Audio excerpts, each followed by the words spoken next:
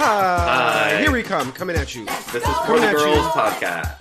This is a live, hot on the mic for the girls podcast. We are a queer podcast celebrating the wonderful ladies in our lives. Exactly. This is a podcast about fandom. It's about, we are just exploring why the LGBTQAI pluses are obsessed with iconic female performers. This is a friend of all of Dorothy's. This is a friend of Dorothy podcast. This is a podcast. Do you say Dorothy or Judy? A friend of Judy's Judy or a friend of Dorothy? I would say a friend of Judy, I think, first. Oh, okay. Yeah. I think my mom literally says a friend of Dorothy's. Michelle's still on that take. She's still on those I heard her say that a couple years ago. I was like, whoa, put me in the back room and hide me. That's amazing. Yeah, so if you're just tuning in for the first time, Jason and I are best friends. We grew up together. We grew up obsessed with divas. This is a podcast about divas. We grew up obsessed with Bette Midler primarily, but kind of all things diva. And definitely you grew up obsessed with The Wizard of Oz. I did. I absolutely did. And it's something that I don't think about a lot, but then I realized, that was actually my very tried and true first movie that I was in love with as a child. Mm-hmm. Like, completely enraptured by, and it kind of has informed everything. I've realized, like, my love for musicals, my love for witches, my love for divas. I don't know. Yeah, it's something that just after yesterday, something that we will soon be talking about, after what just really clicked in with me after what just happened. And so we just made this podcast to just celebrate, because the world is terrible, and we just wanted to shine a light on all the amazing female performers in it, and because we are at height podcast culture. Podcast culture's out of control. Everything has a podcast. Every movie that comes out has a podcast. I'm so embarrassed to make you all listen to us talk. And let's start there. And then it just ends. We just have 2 minutes, and so we just decide, like, it goes right off there. That would be really apocalyptic and scary. We'll talk about, yes. Speaking about scariness, y'all, Battle Angels, we haven't been live in a while. We haven't been, which I know it doesn't seem like that to you guys, but we do like big batches of pods, and we've had those for the last few months, and we haven't done like a current new one in a second. Because I was away working on a really fun project, and I didn't have the fucking time to pod with Jay. But now we are back en courant, super. And also, I just want to say before we start, we're really overwhelmed by all these letters we're getting from y'all, by all these lovely reviews we're getting from y'all. So thank you. And we're going to try to figure. We used to like say that we were going to read a letter every week, and then we didn't do that. But we're going to do something with them. We're going to make them into a papier-mâché hat or something with these letters. They're beautiful. Thank you. Yeah, and thank you. We're reaching our year. Can you believe it? We're just a couple months shy of our year. It's so crazy, this year of podcasting. We're leaving. I've never said this term, hot girl summer. We're leaving hot girl summer. We are leaving. Was it a hot girl summer for you? No. No, it was still t-shirt in the pool summer for me. It was still a extra large Tweety t-shirt in the pool for me. Which maybe, I don't know. Oh God, no, no. Even though you, the audience, might seem like we're with you every fucking Tuesday, we're catching up. So you just have to sit here and deal with it. I haven't talked to you about a couple things that I'm obsessed with. Okay. One is Hustlers. Oh yeah, duh. Oh, I know. That was definitely on a like, should we be doing this list? I know we really should have done a Hustlers episode. Maybe we will, because we love cold takes. Or yeah, I mean, I think J-Lo is gunning for that Oscar. So at some point, I also hear there's an amazing Constance Wu article in the New Yorker where they talk about what a fucking diva she is, and then the other take of it is like, good that she's a diva. I'm here for her being a diva.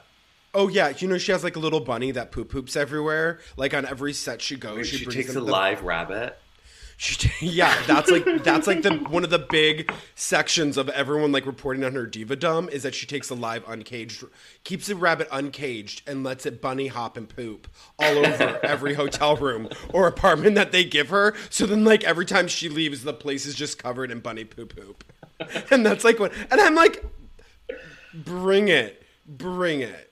Bring it on. Yeah. I love you, Constance. I love that movie so much. I had such a good time at it. I think Constance Wu is great in it. I think she is too, and she fucking carries that movie, and she's amazing. I mean, it is her movie. What people I think don't know is that it is actually Constance Wu's movie. Like, we follow her perspective and her journey the whole time. Yeah. J-Lo is truly a supporting character, which like gives me so much fucking excitement because like at this point, who's going to beat that best supporting actress? I mean, we still have we still have Jackie Weaver for Palms. So how dare you?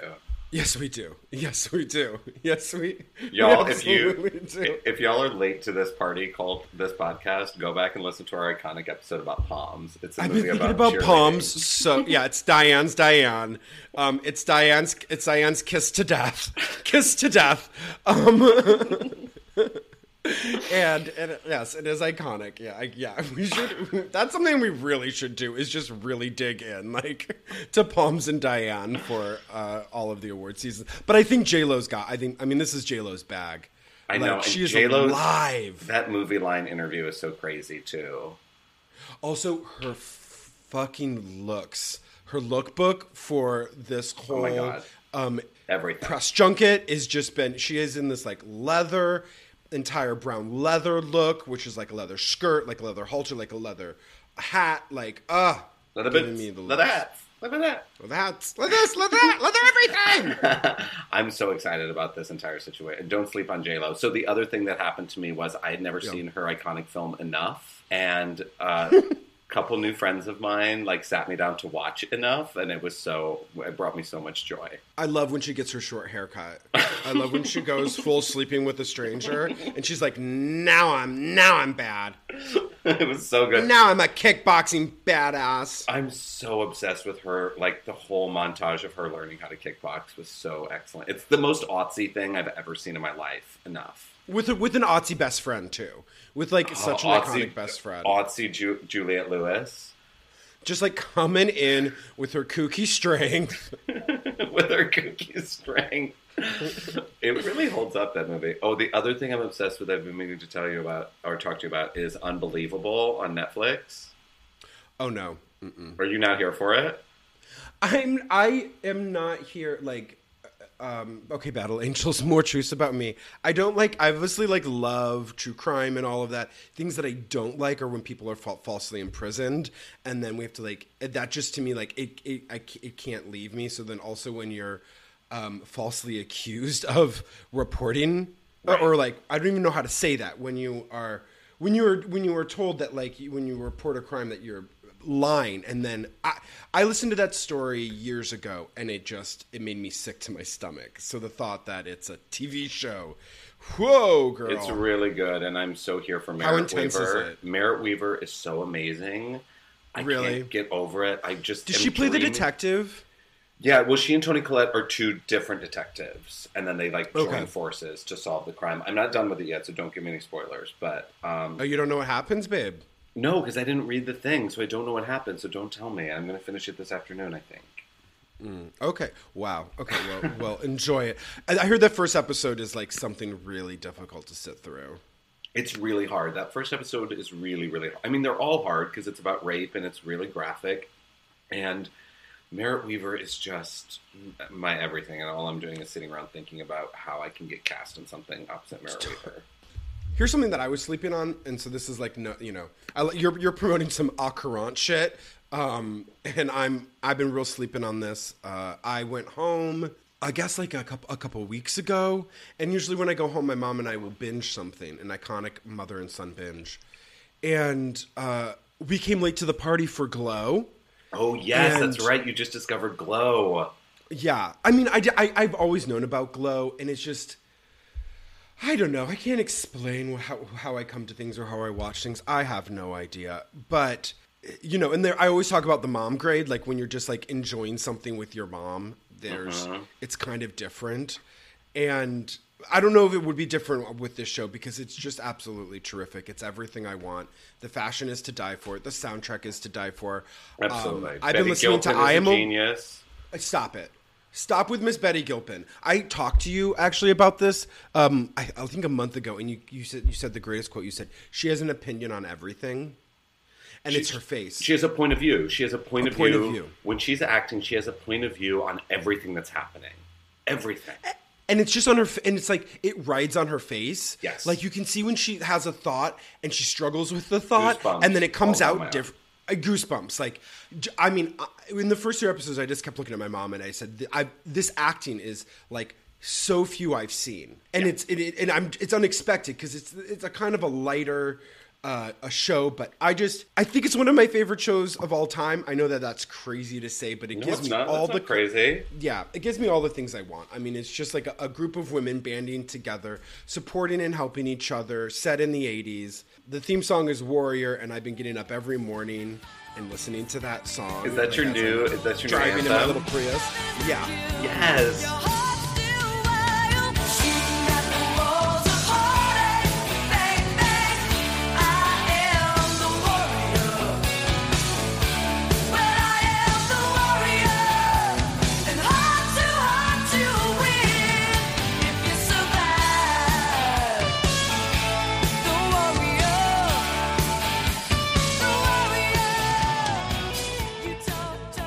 Love that. I will survive. Yeah. I will survive with being a warrior. So yes, hooray to Glow and Betty Gilpin. Betty Gilpin does a really amazing Diane Wiest impersonation, and I hope one day when she comes on this podcast, she'll do it for you. We have to get her on. And y'all get with it because they only have one more season. They're wrapping it up on the 4th season. This is going to be their last. I am also loving that lately of people being like, "Hey, guess what? This is enough." You know, not every story needs to be 99 hours long, you know? Well, that's the other thing I like about A Girl is that content now is, like, each episode is an hour long. And I love that this is just this is around half an hour to 45-minute, like, segments that you can... Just like this podcast. Yeah. Nick and I are always like, we can do this quick, babe. This is good. This is going to be our 30-minute one. 3 hours later, we're still talking about palms. Diane's, Lawrence of Arabia. Oh,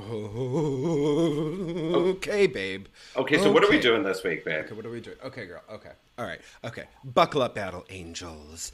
I'm sure you all were just breathlessly anticipating our fall stories, our ooky spooky fall themed stories. That's right. We were going to come at you hot and strong with some scary material. Some Halloween realness. Halloween realness. Listen. We still are going to do that. Yeah. We absolutely have that planned. Except there was just a little movie that got in our way. Yes, kids, we're talking about Ad Astra. That's right, my queens. We're doing Ad Astra today. Ad Astra is the least for the girls movie I saw all year. What is an Ad Astra? What it means to the stars. Okay, we're not talking. I saw it the other day, though. Oh, you did? There's a really iconic... There's Liv Tyler. That's my girl. There's an iconic Natasha Lyonne cameo in Ad Astra that I was here for. So yes, and Liv Tyler. She plays the Queen of Mars. Natasha Lyonne. She plays the lady who checks you in when you come to Mars. No. I'm dead fucking serious. She's like the front desk clerk of Mars in that movie. Natasha Lyonne like lost her American spirits somewhere on a lot. And walked in and sat down, and they were like, "Oh, I guess Natasha Lyonne's going to be the check-in at Mars." She's still fumbling around the desk to try to find the cigarettes, and just starts improvising the lines. This is a podcast where I just tell the plot of Ad Astra. No, I want you to. We were fully because there are 5 Tuesdays in October, and I was looking at the schedule, and I was like, "Fuck, that's a lot of Halloween content." But we are here for it, and we have it coming for you. We have 2 really great guests, Brandon Rizzuto and Spindle A. Webb, who are a couple, actually, who we interviewed in L.A. a few months ago, who are really cool. And they have and some arguing spooky their divas. asses. Yeah, and arguing their asses with their divas. We keep being like, we think this is punk. And they're like, no, sweeties, it's goth. And I think both Nick and I were like, so what is the difference? Because we aren't either. If it ain't Broadway, it ain't us. No, I'm just kidding. I'm not that much of a faggot, but I am. So then we were fully going to do a spooky episode today to start off Halloween season right. But the other thing that happens in Halloween season is dressing up, impersonating iconic people, and that is a little movie called Judy. So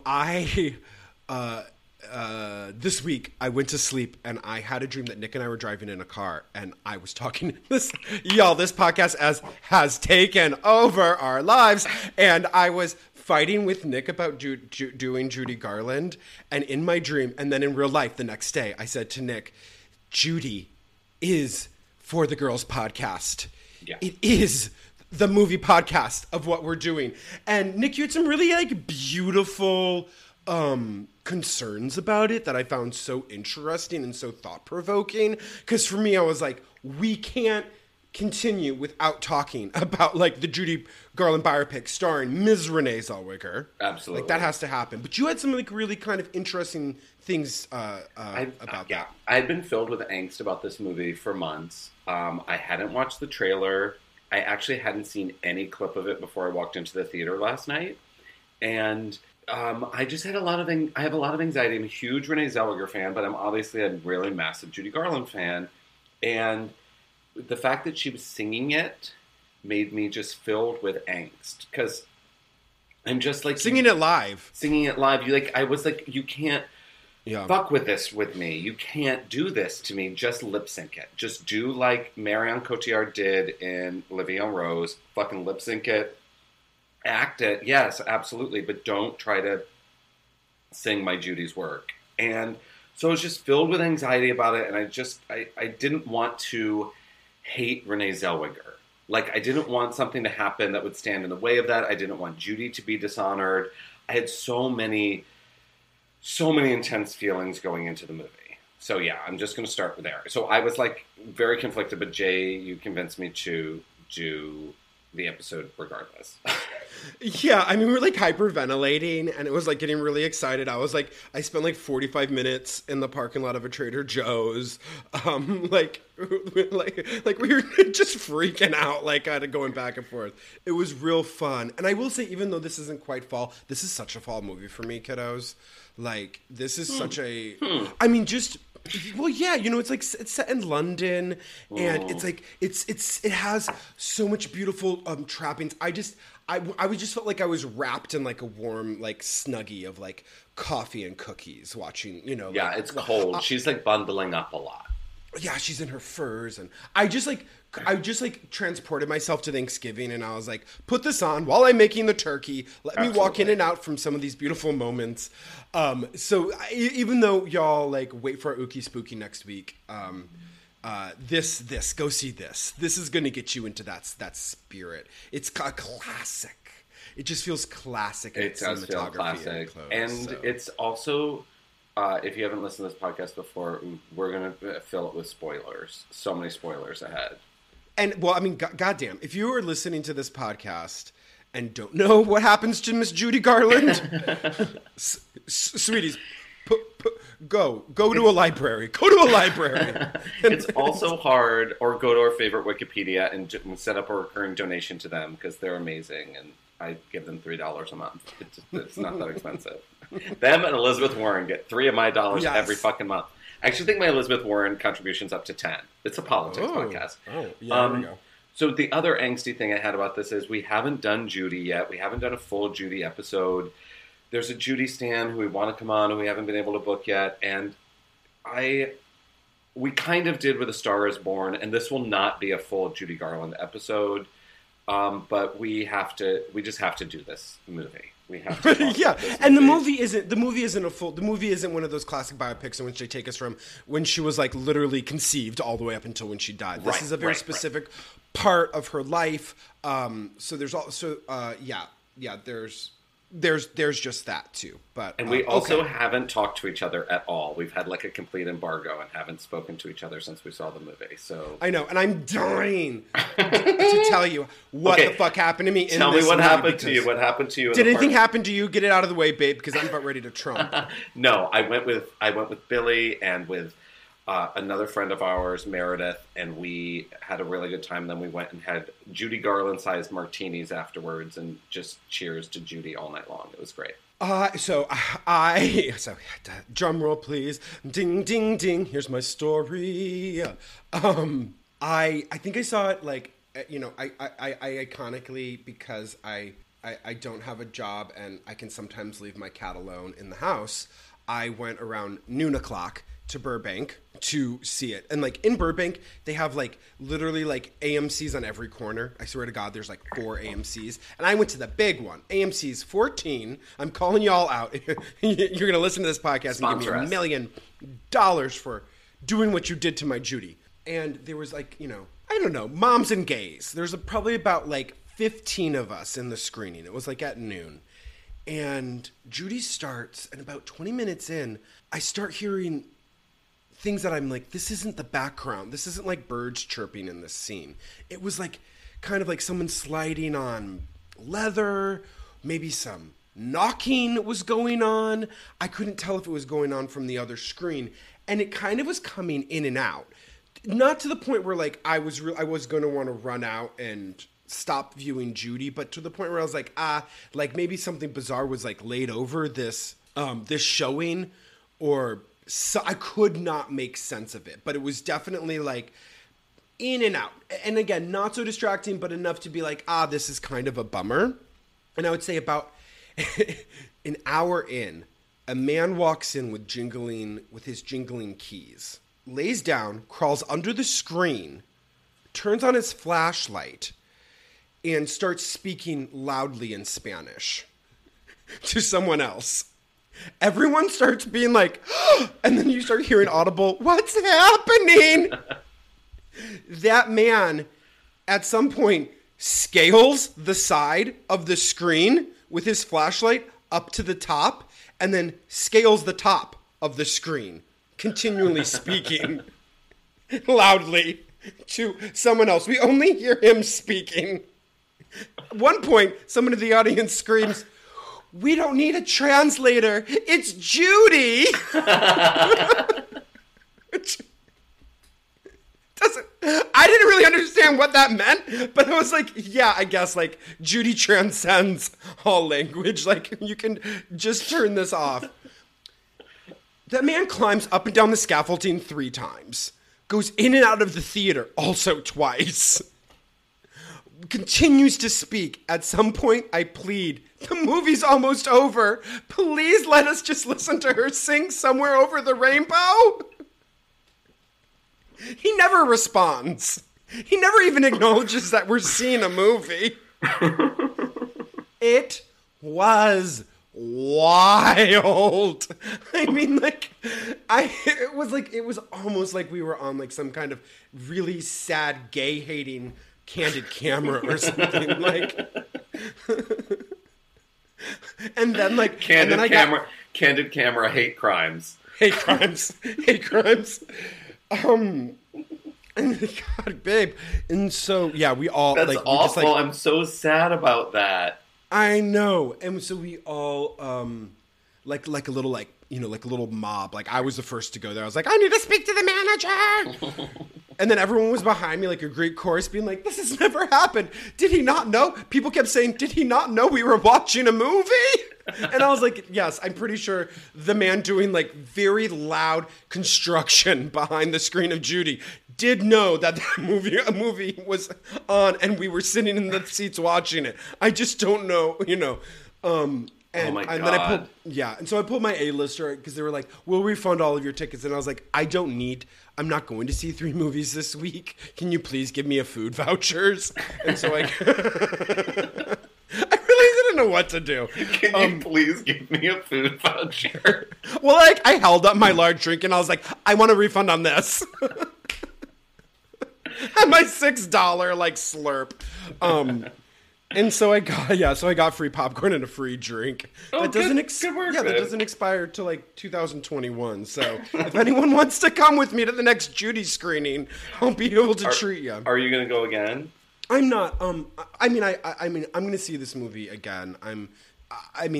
With So all did of you that love said, it? So okay, let's get to the loved movie. it. I loved it too. Yeah, I loved it so much. it. Yeah. So with all that, even though that was so horrible, and it was again possibly the most bizarre worst experience seeing a movie of my life, and I see a lot of fucking movies.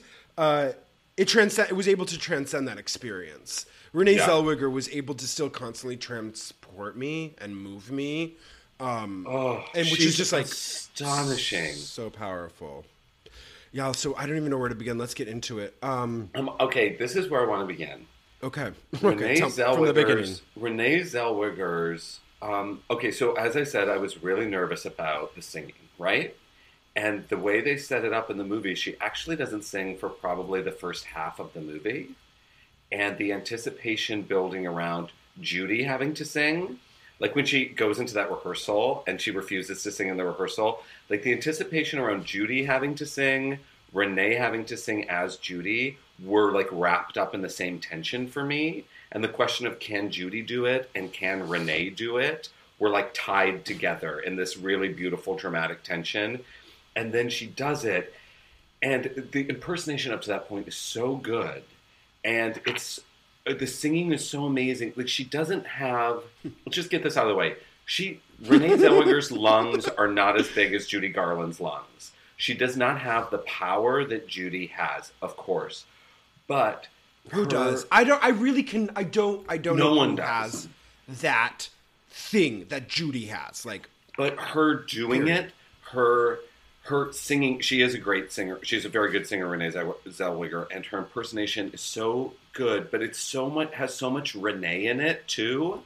And that was what was so beautiful. It couldn't just be an impersonation. She had to give of herself like Judy gave of herself. And that's when like that melding was so beautiful. And she gave as much of herself as Judy gave of herself. That was what was so beautiful to me. I'll go my way by myself. This is the end of romance. I'll go my way by myself. Love is only a dance. I'll try to apply myself and teach my heart how to sing. I'll go my way by myself like a bird on the wing. I'll face the unknown. I'll build a fruit of my own. No one knows better than I myself. I'm by myself alone.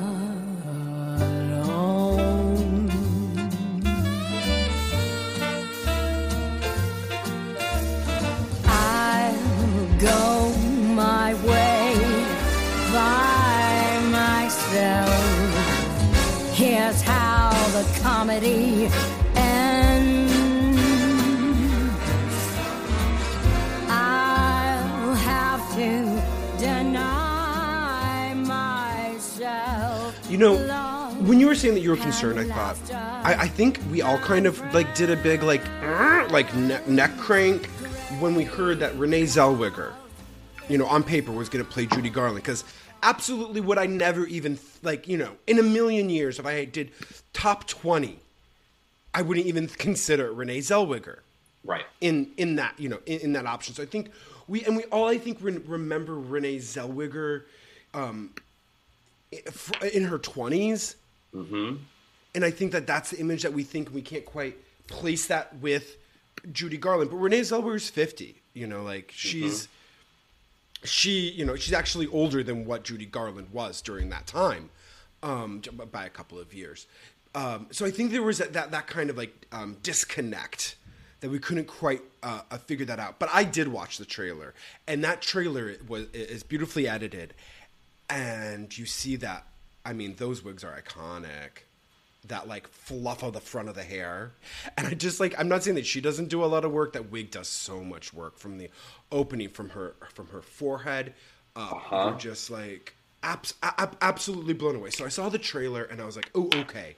I don't even know that they have her speak. They just have images, and I'm like, okay, the look is here. I'm here for the look. And like you said, she's not she's not trying to be a complete impersonator of Judy Garland. Yeah. It's like she's meeting Judy Garland at a certain place in the road with her Renee Zellweger.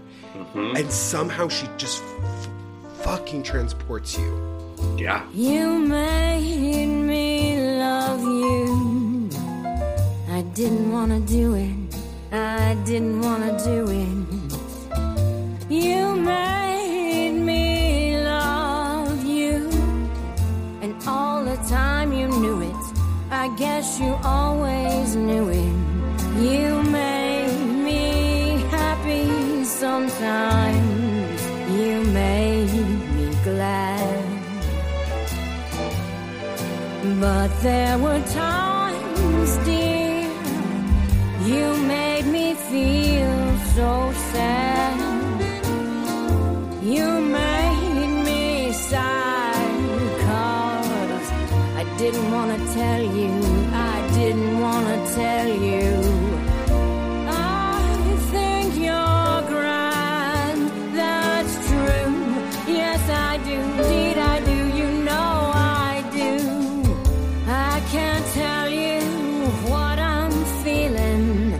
The very mention of your name sends my heart reeling. You know you made me love you. And what she does physically too. She has this physicality so mastered. It's like there are certain things that are complete Judy. And she also, the thing that was so excited about, she has that wry, harsh Judy. That Judy in the interviews in the end. You know, if you watch those later interviews of Judy not suffering fools on a chat show, Judy Garland was not one to be fucked with.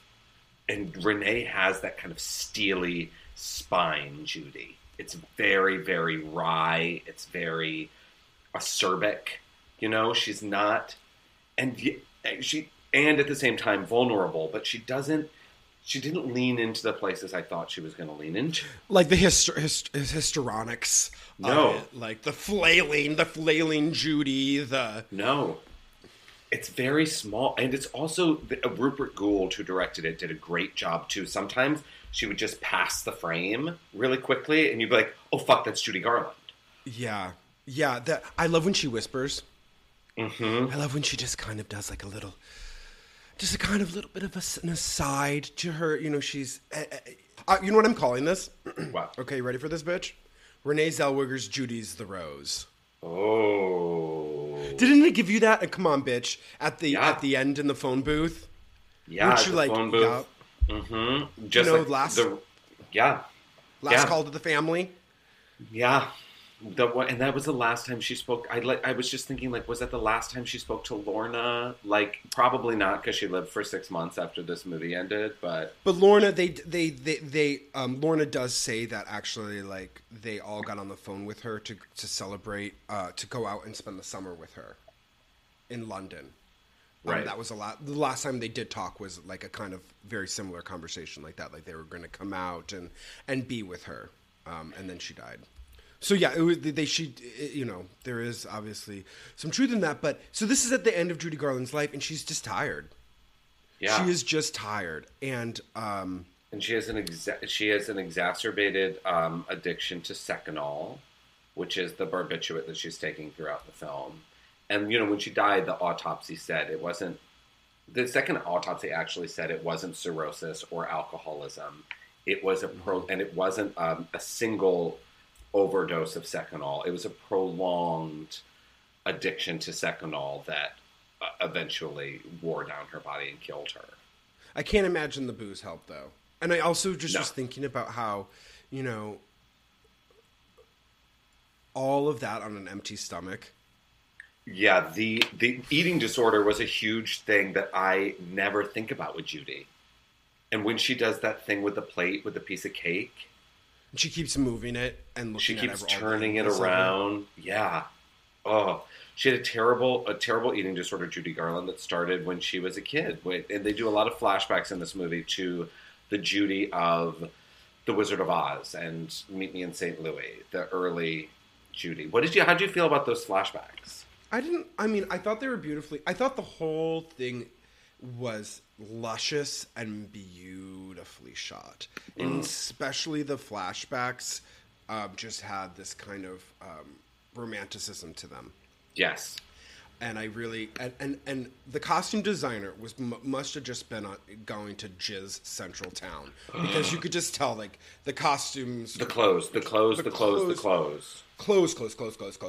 I mean, truly, when the man in the audience says, we don't need a translator, it's Judy, you really could just, like, turn it off and just watch the clothes and the way that they're moving. I mean... was so beautiful. No, the flashbacks were corny. I mean, they were kind of corny. They were kind of doing a real, this is Renee Zellweger's movie. The movie itself is like, okay. It's like, it's pretty good, but it can't keep pace. Nothing can keep pace with what Renee Zellweger is doing in this. Yeah. I mean, in this film. So so it does show her as a kid. He spends a lot of time in close up, the director.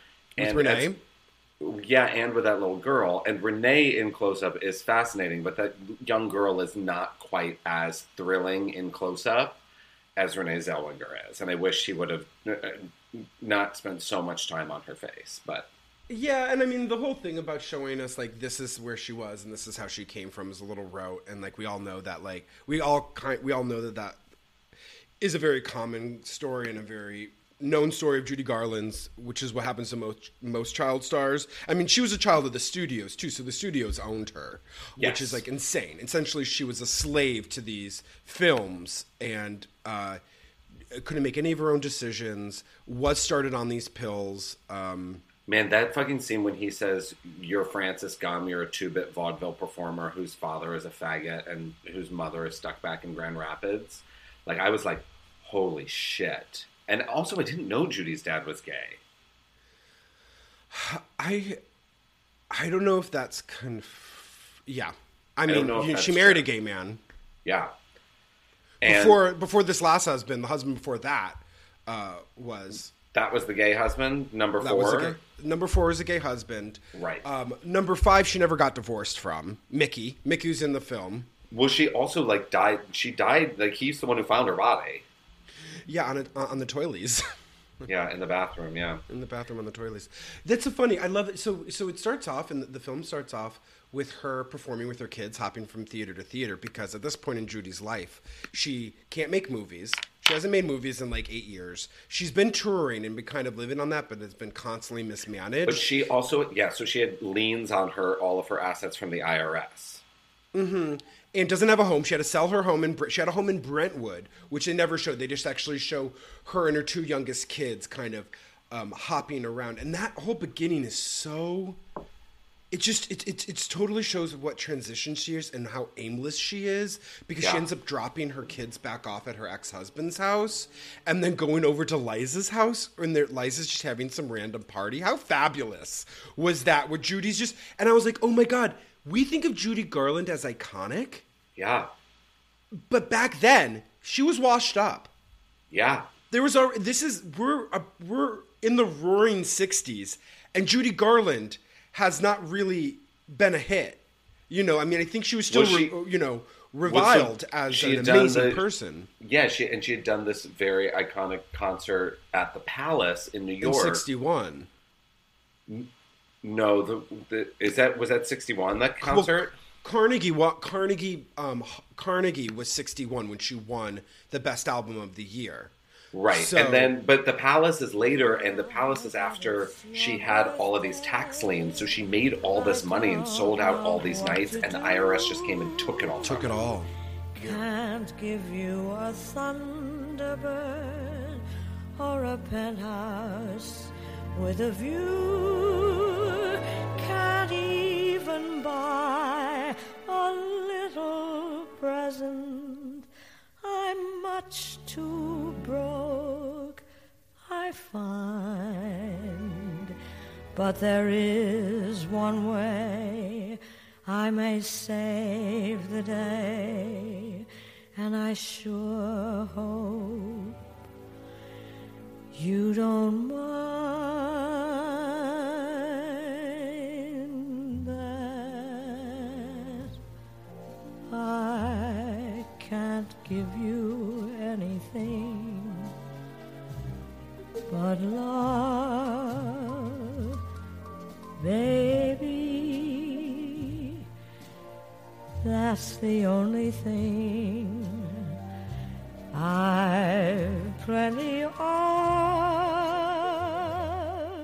You know, the Judy Garland show she made $24 million from in like the early 60s, but that's what got eaten away by the gay husband and the bad agents who stole all this money from her.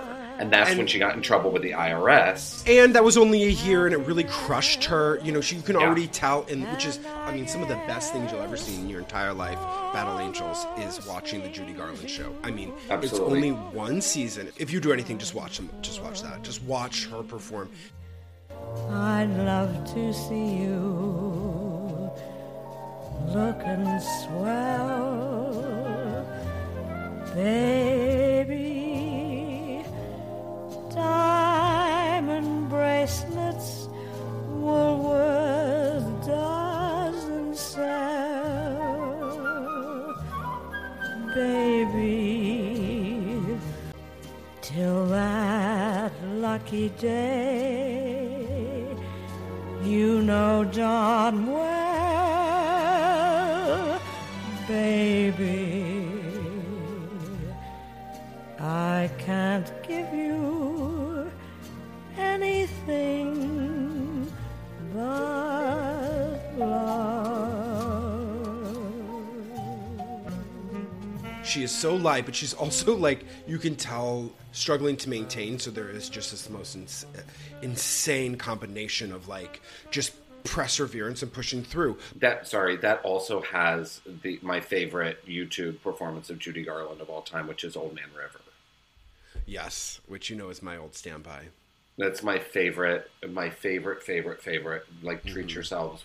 And it's when she sings, "I'm tired of living but scared of dying." It's like I thought about it all through this movie. I get weary and sick of trying. I'm tired of living, but scared of dying. And on that river, keep your tears rolling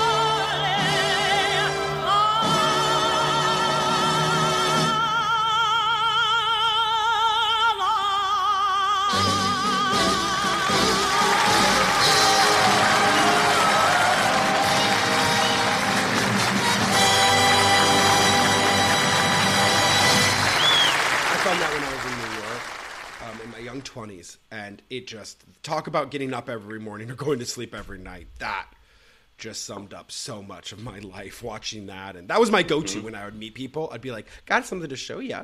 You know, back in the young days of YouTube, I thought I was so cool. I thought that was my cool thing. It is so cool. Oh. It is so cool. And so, but it's so interesting that we're seeing her. So that was all in the early 60s. And I just kept thinking about the passing of time and doing the research on Judy and just think like, that 5 years is huge. That's a lot of time. Yeah. She was prolific touring. She actually did, you know, a lot of international tours. She went to, she did Australia. She kind of had some iconic Australian performances. But also a really bad one in Australia in Melbourne. So the Sydney concerts were amazing, but then the Melbourne concert she was an hour late for, and everyone thought she was drunk, and that's when they really threw a lot of stuff at her on the stage. And she left after 40 minutes, I think. And so, concert. Yeah, and so now we're at this kind of point in her life where she is just kind of just really struggling to get by.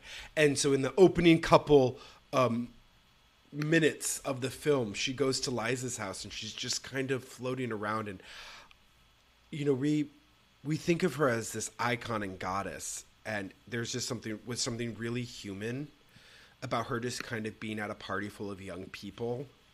Yeah. And her kind of not knowing what to do.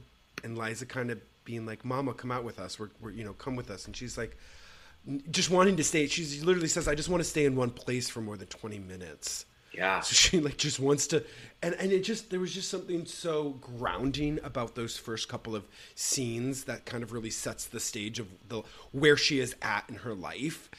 That and where we are at watching Renee Zellweger in this performance. Like you said, I love that you brought up that she doesn't sing. We really just see her kind of trying to figure out what the fuck to do. Because like she says, she doesn't know she has no manager. She can't get insured for the studios. That's why she stopped doing films. No studio will insure her. When she says that to Sid Luft in that scene, this is another thing I'm obsessed with in this performance. There's no self-pity. She doesn't have any self-pity when she says that. It's just the facts. And what Renee does so brilliantly in this movie is she tries to solve the problem. Like, Judy is in this trouble. She's in financial trouble. She's in family trouble. And she's always trying to solve the problem. She's just trying to fix it and get to the next step. And there's no self-pity in it. And it's amazing because Judy Garland didn't have an ounce of self-pity. I had this really prophetic thought that watching this film, I thought the things that she learned in the back when she was a child, working for all the big studios, was the thing that was also killing her, was then also the thing that like kept her alive. That kind of just constantly working. And I was like, whoa, what a double-edged sword that is. Like, she learned how to be a workhorse that kind of ruined her life, that then kept her life going at the end of her life. Does that make sense? Yeah. Work was what she knew to do. Yeah. Like, that's all she knew how to keep going and survive, was by constantly working. She really never left the stage, even though she didn't make albums after a certain point, or movies or television specials. She really did continue always on the stage. Yeah. Up until the last part of her life, which is where we're at in the film, which is when she goes to London. She goes to London to do this this sit down at this place called the Talk of the Town, which was a theater, but also not really supper club, but it had a very kind of have a drink and sit at this table and see Judy Garland, and it's 4 tiers. I mean, that moment too, when she's rehearsing in the church hall and she says, how many tiers is it? And they say 4. And then the pianist says, how many tiers was Carnegie Hall? And it's just from her back, and she goes, 5.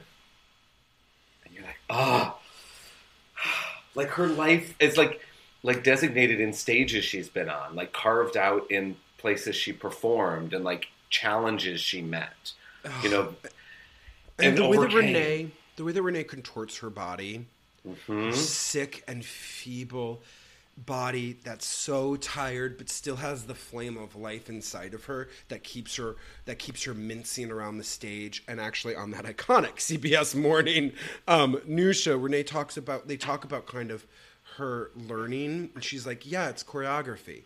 She was like, if you watch enough with Judy Garland, she resorts to what I consider her choreography, and her choreography on stage, the grabbing of the mic cord, and the kind of flipping of the hands, which we all kind of recognize, and that Renee like kept seeing. And Renee really, she doesn't take it over drag queen over the top, where it's just such an interesting, beautiful combination. And I've read that the director knew that Renee, like you said, didn't have that voice and didn't try to get her to do that. which I am so appreciative of. I'm so grateful that like they just let her kind of do Renee but still keep some of the Judy in there. Like there were moments where I was like, wow, I really do feel like I'm hearing Judy Garland in some of these stanzas and some of these lines. And the effort in doing it, Renee's effort in trying to understand Judy through her physicality and through her voice is what is so heroic and such an amazing homage to Judy. You know, she's trying to understand herself by imitating this choreography, by doing these moves, by singing in this certain way. And that's what was so beautiful to me. For once in my life, I have someone who needs me. Someone I've needed so long. For once in my life, I can go where life leads me. And somehow I know I'll be strong. For once I can touch what my heart used to dream of long before I knew. Someone warm like you could make my dreams come true. For once in my life, I won't let sorrow hurt me, not like it's hurt me before. For once I have someone I know who won't desert me. I'm not alone anymore. For once and then of course, you know, they really do like give us a scene for the gays. Who didn't cry? Oh my gosh, when these gays come up to her at the stage door, and this is like apocryphal. There are lots of people who will tell you this, that in London at that time, you could see Judy Garland, like you could talk to her, like she needed friends. And she was like out on the street, like, and I've also alone. I've also heard a lot of stories that she made a really good omelet. Wait, nuh-uh. Are you serious? Yeah, I've heard those stories before. Like, there are all these apocryphal stories about Judy. Like, even from old gays, like, there's this old episode of RuPaul's Drag Race where the gay that Jinx Monsoon is dragging iconic. up, he talks about, he like, tells a story about, like, I think I got Judy addicted to sleeping pills. Yeah, and, like, talks about a story about, like, meeting her and going out with her. And, like, there are older gays who have those stories, whether they're true or not, or how much. Yeah, I was going to say, I wonder if every old gay like claims to have a story about Judy. Sure. You know, like where Bet is like, if I had a dime for everyone that said they saw me at the bathhouses, like the richest woman on the earth. And whether you've seen, I didn't need that was my first happen or not.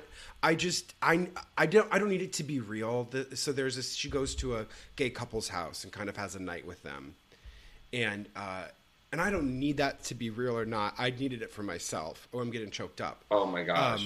And in that moment, I realized how important she was to me in that moment, you know? And I realized like how important Wizard of Oz was to me. For some reason, even doing this whole thing, I barely talked about the Wizard of Oz. Like we brought up in the beginning, that was the most important movie of my childhood. That was the first time I fell in love with everything. First time I just was like transfixed and bewitched. And Judy Garland was so much of that bewitchingness. Like just to see someone with that kind of heart and magic. Like I for the first time realized that like you can be, you could, performers could be magical, right? Right. Like it wasn't just like cartoons or silly or fun. It was like, this is something else. And I didn't understand that, and that was my turning point. And so to see in that scene, and oh girl, when he starts playing for her, oh, and she comes from behind him and hugs him. I mean, that was my first cry of the movie. Yeah, it was also amazing. I saw it with a hetero female friend of mine who likes Judy, but she was like, you know, definitely had a lot of questions as to like why the gays and Judy, and we got to like talk about this later, but. Something I loved about that gay couple is I realized in trying to articulate this to my friend going to see Judy was how we celebrated our secret. You know? She was the celebration of our secret for an entire generation of people. And I mean, this is like what our podcast is about, but she was the original diva, at least in America. Like, I'm sure in France it was Piaf or something, but in America it was Judy. It was always Judy. And watching, like, I rewatched the Palladium concert last night on YouTube, and just seeing these tears and tears and tears of men just clapping ferociously, you know, with their wives or with their roommates or whoever they were with.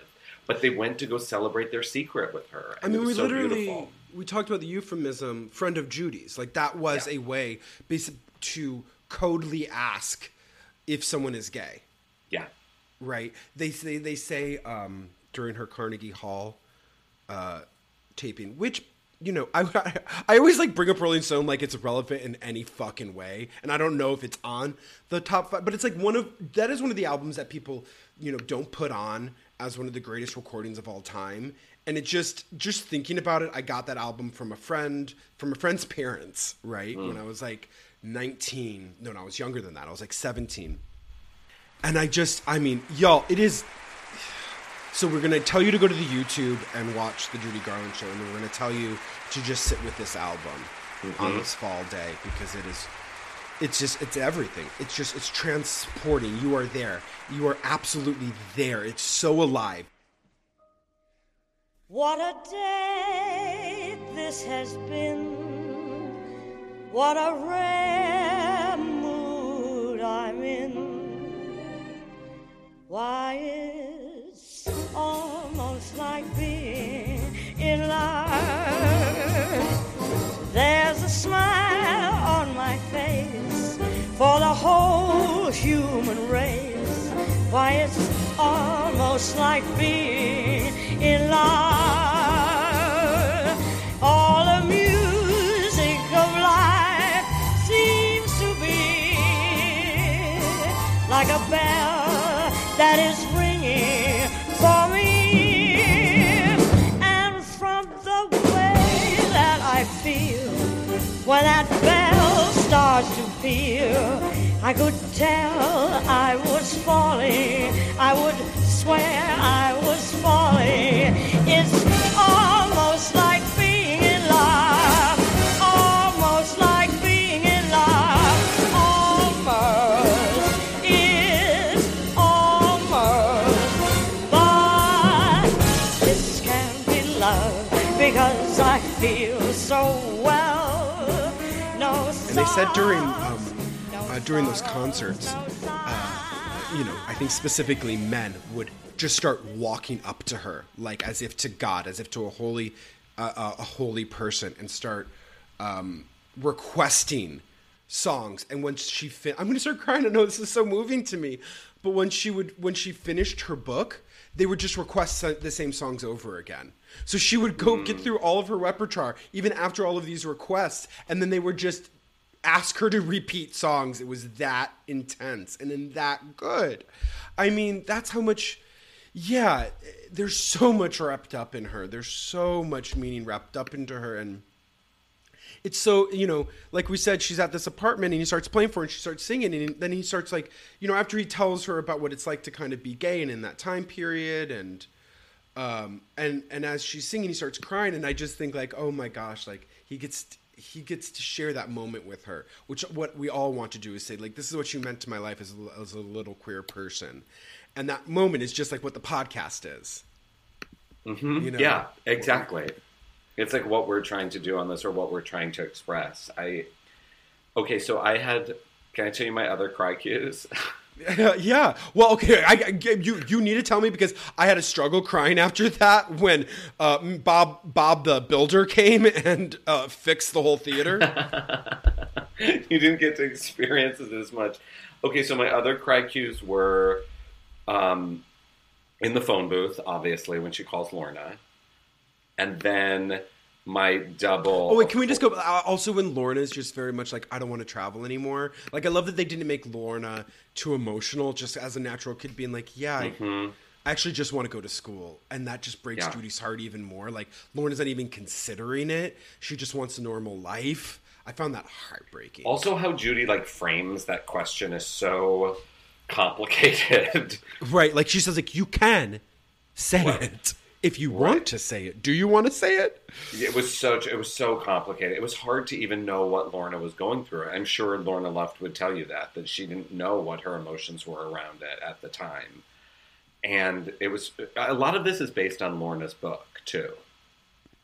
I can't remember if Lorna sanctioned this or not. I don't think she did. I don't know. I feel like I heard Renee referencing Lorna's book a lot.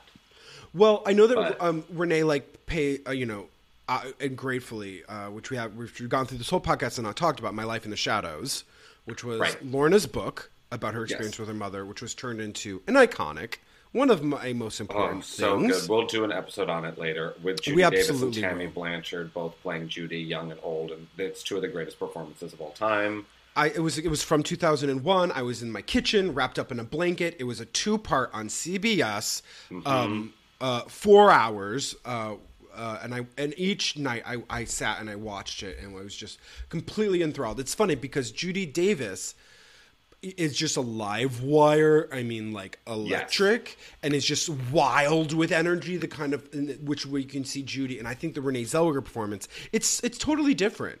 It's that kind of more subdued, broken, and tired, and both are totally valid. And I just love that we get, we're so lucky to have them both. Okay, so you're in the phone booth, phone call, and then when the fucking bongos started for Come Rain or Come Shine, I just started crying immediately. I was like, because at that point I'm like fully on board with what Renee's doing, and I'm so excited to see Come Rain or Come Shine. I'm gonna love you like nobody's loved you. Come rain or come shine.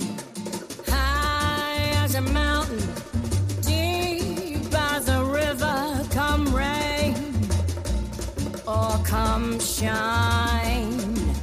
I guess when you met me, it was just one of those things. But don't ever bet me, 'cause I'm gonna be true if you let me.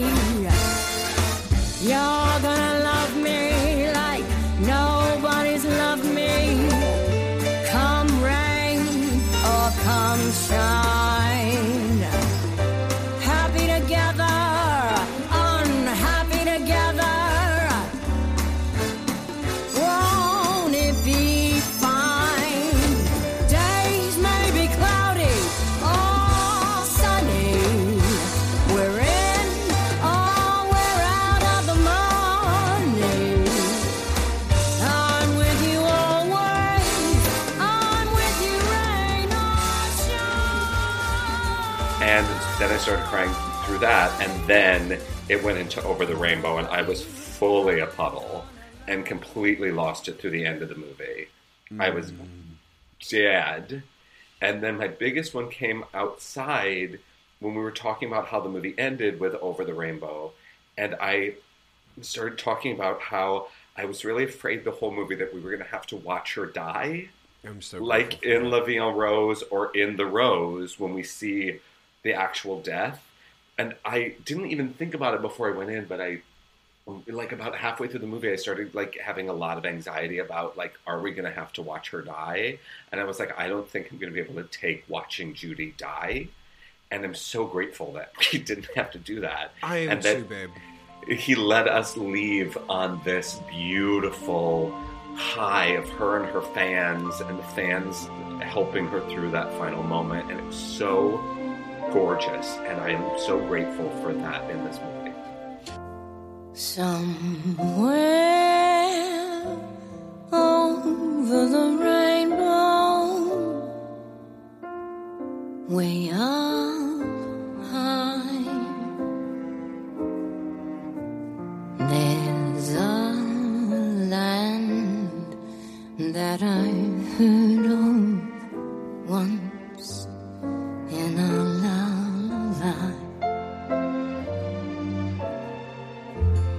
Somewhere over the rainbow, skies are blue, and the dreams that you dare to dream really do come true. Someday I'll wish upon a star and wake up where the clouds are far behind me.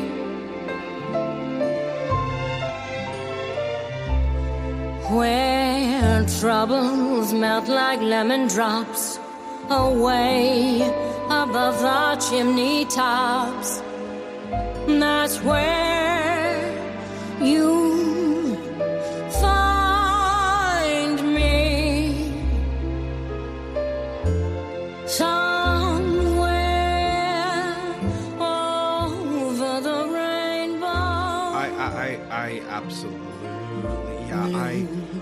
because I was, as I called Judy Garland's Renee Zellweger's The Rose, I was like, oh, I really hope they don't follow that trajectory. I don't want actually, I think I was thinking a lot about The Rose, and I know it's one of your favorites. It's obviously iconic, great, but it's not something that I like to watch.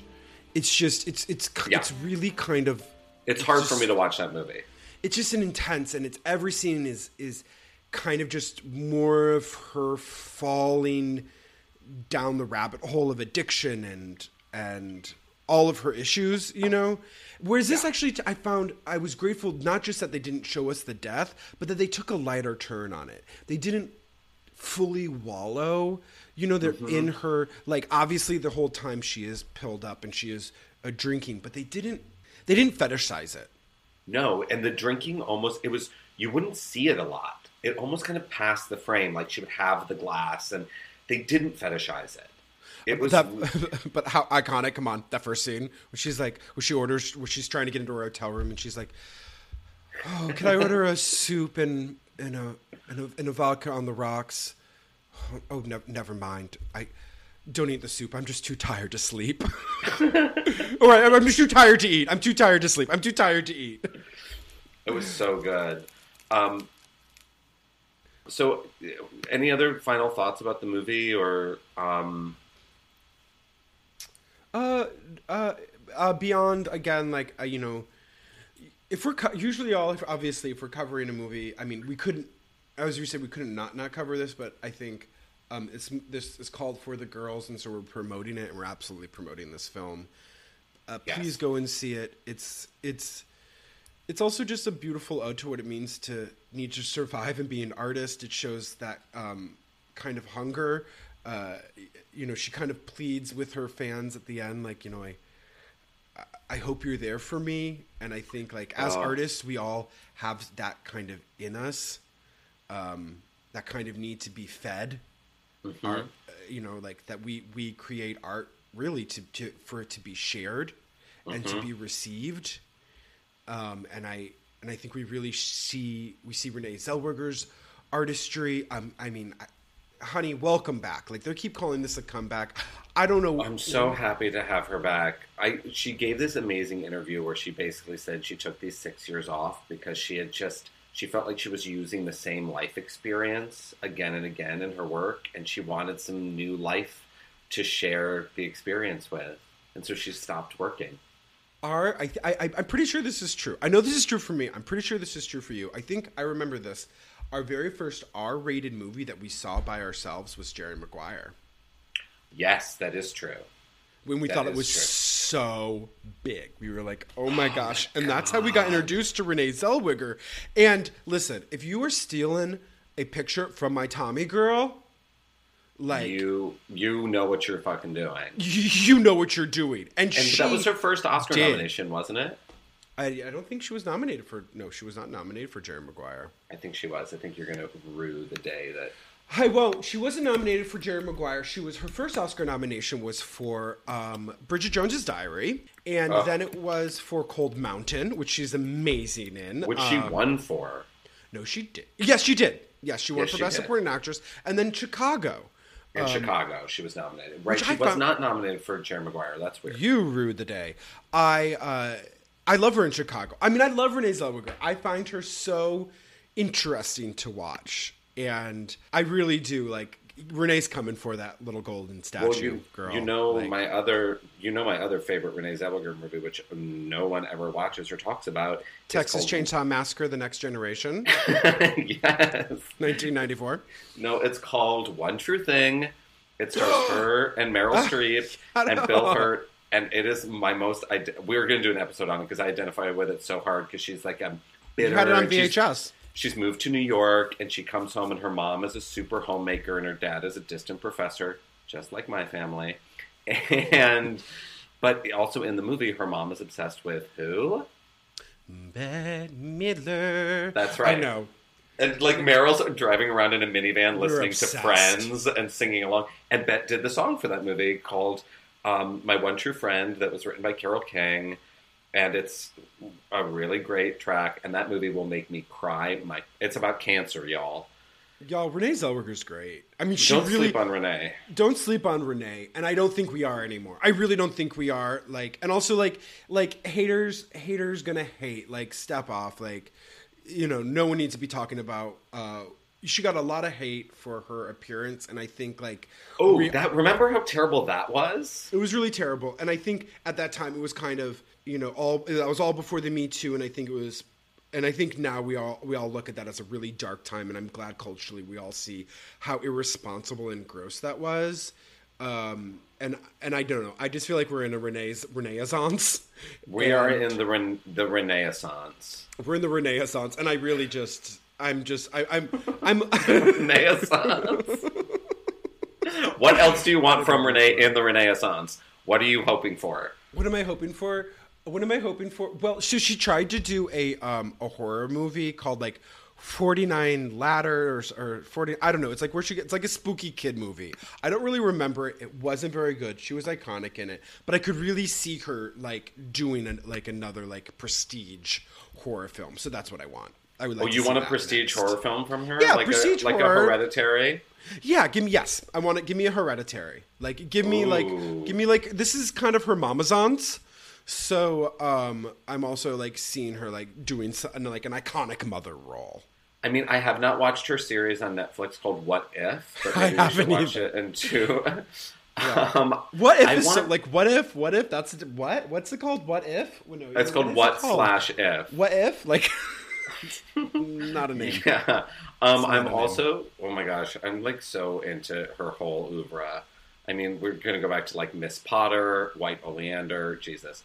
I want from her, like, a gritty... Nurse Betty, so good. Nurse Betty was amazing. Also, like, Betty. We also have to mention fucking Empire Records. Come on, Sugar Hill. Or is it Sugar High? What is it? Sugar High. Sugar High. Well, that was her first singing on screen, perhaps.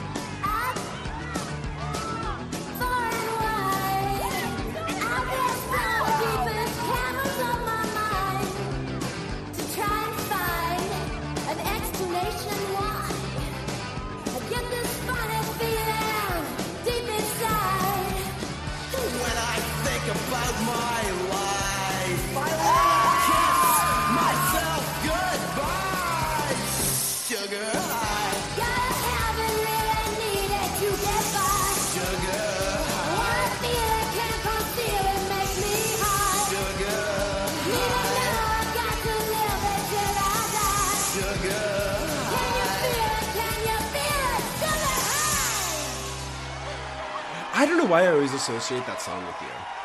Because I was obsessed with it, and I was obsessed with that. I was obsessed with that album. I had it on CD. She was my everything in that movie. Also, her and Liv Tyler. Hello, Ad Astra, bring it back around. That's you. I'm Liv Tyler because I always I literally would go to sleep and imagine that I would be able to wear like this like fuzzy kind of midriff sweater with my like schoolgirl plaid with my boots. Like I literally would be like, oh, that's who I want to be with the long black hair. Mm-hmm. And I wanted to be Renee. My sister also was obsessed with Renee cosplay from Empire Records. And my sister would always do that quote from it where Renee goes, ooh, shock me, shock me, shock me with your deviant behavior. Oh, wow. I'm going to have to watch that. Yes, Though I also deeply Renée-ssance. wanted to be Robin Tooney in that movie too. Because, I wanted to be all goth and yeah, angry. and Die, where she has her funeral, where they, like, faux yes. have her funeral. That soundtrack was, like, soundtrack of our lives, Renee Zellweger. Yes, Mama, come for it. Can't wait to see more of you. We're so proud of you, Renee. But if you also wanted to take another break, do it, girl. You've already given us such a gift. So absolutely. Do whatever you want, Renee. Like, don't listen to no one. Can I just read to you this quote from Judy's funeral? Yeah. Yes, please. So, James Mason, who starred with Judy Garland in A Star Is Born, which we did an episode about at the beginning of the year. Go back, scroll back through that, listen to the episode, write us a review, give us 5 stars, download, share. When you said that, I was subscribe. like, we did? We did, remember? Born in a Trunk. Absolutely. So James Mason, who was her co-star in that, actually gave the eulogy at her funeral. And this quote I thought was so beautiful from that. Judy's great gift was that she could wring tears out of hearts of rock. She gave so richly and so generously that there was no currency in which we could repay her. And I feel that way all the time when I watch Judy. I'm just like, you gave us so much, and there's no way to say thank you. I mean, she gave us everything, right? I mean, like, what happens when you give everything? When it's just all there. And she gave until, there's also that quote, she gave until she couldn't give anymore. She had nothing left to give. And you really feel that in the film, like, she was on her last gases, and she just kept giving us that too. And it killed her. But so grateful. Such a fun.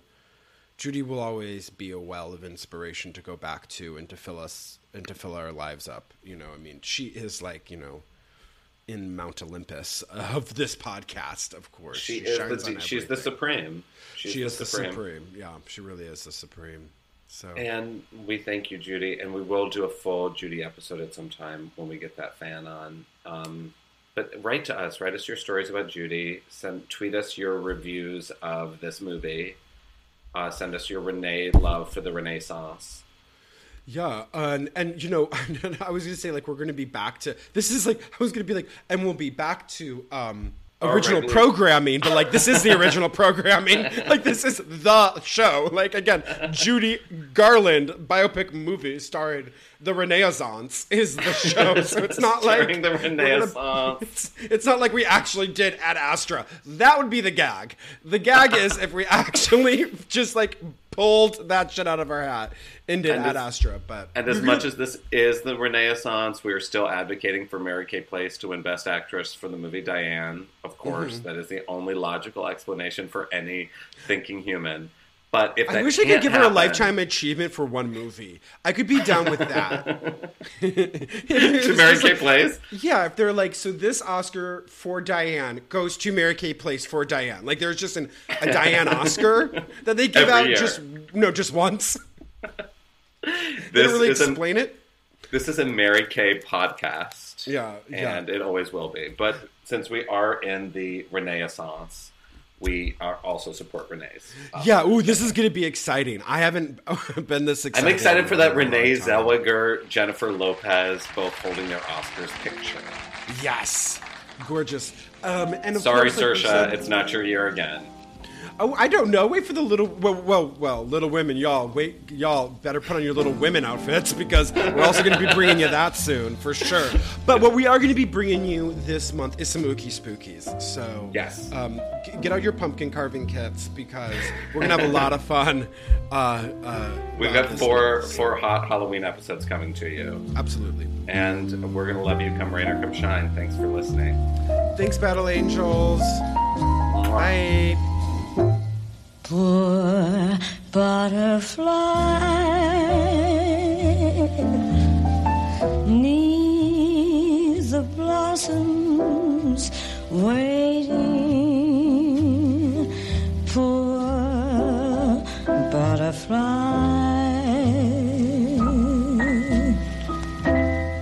she loved him so. The moments pass into hours, the hours pass into years, and as she smiles through her tears, she murmurs low, the moon and I know that he'll be faithful. I'm sure he'll come to me by and by,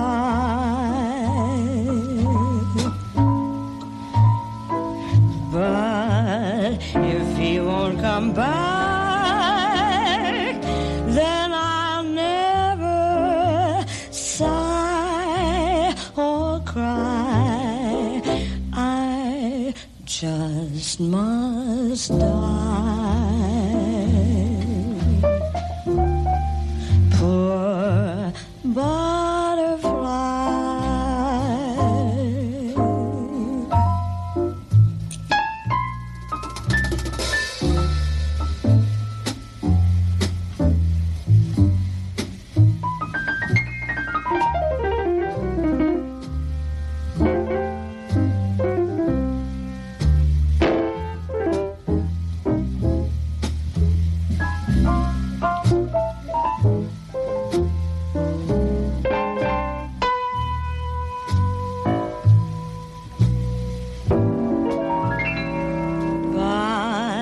If he won't come back, then I'll never sigh or cry.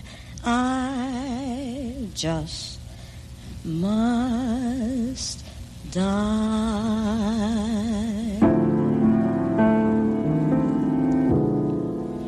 Poor boy.